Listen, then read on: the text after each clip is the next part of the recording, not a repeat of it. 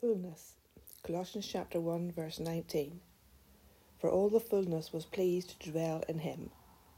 Not only does the Lord Jesus have the preeminence in all things, but he is the fullness of God, and the fullness of God dwells in him. The fullness of God in all righteousness is all righteousness, power, authority, wisdom, and every spiritual blessing, and so it abides in our Saviour Christ.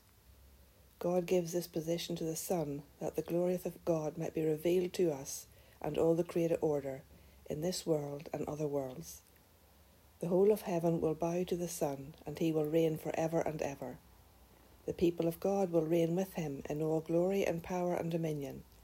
This is the Lord we serve, and the future of the saints of God.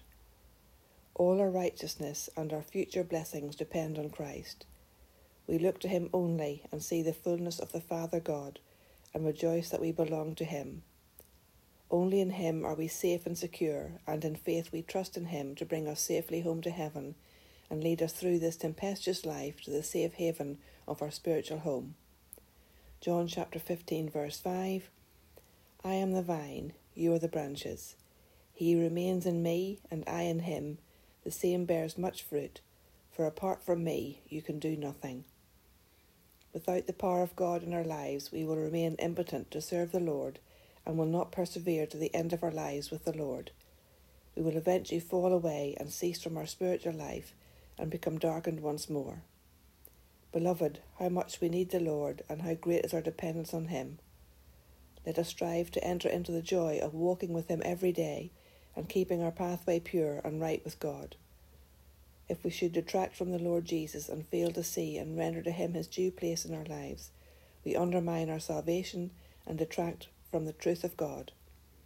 This is not a feature of the life of the true believer, and so we will give him all the glory due to him and stick closely to his word and not the word of another. Those who love the Lord are humble and walk that way with him.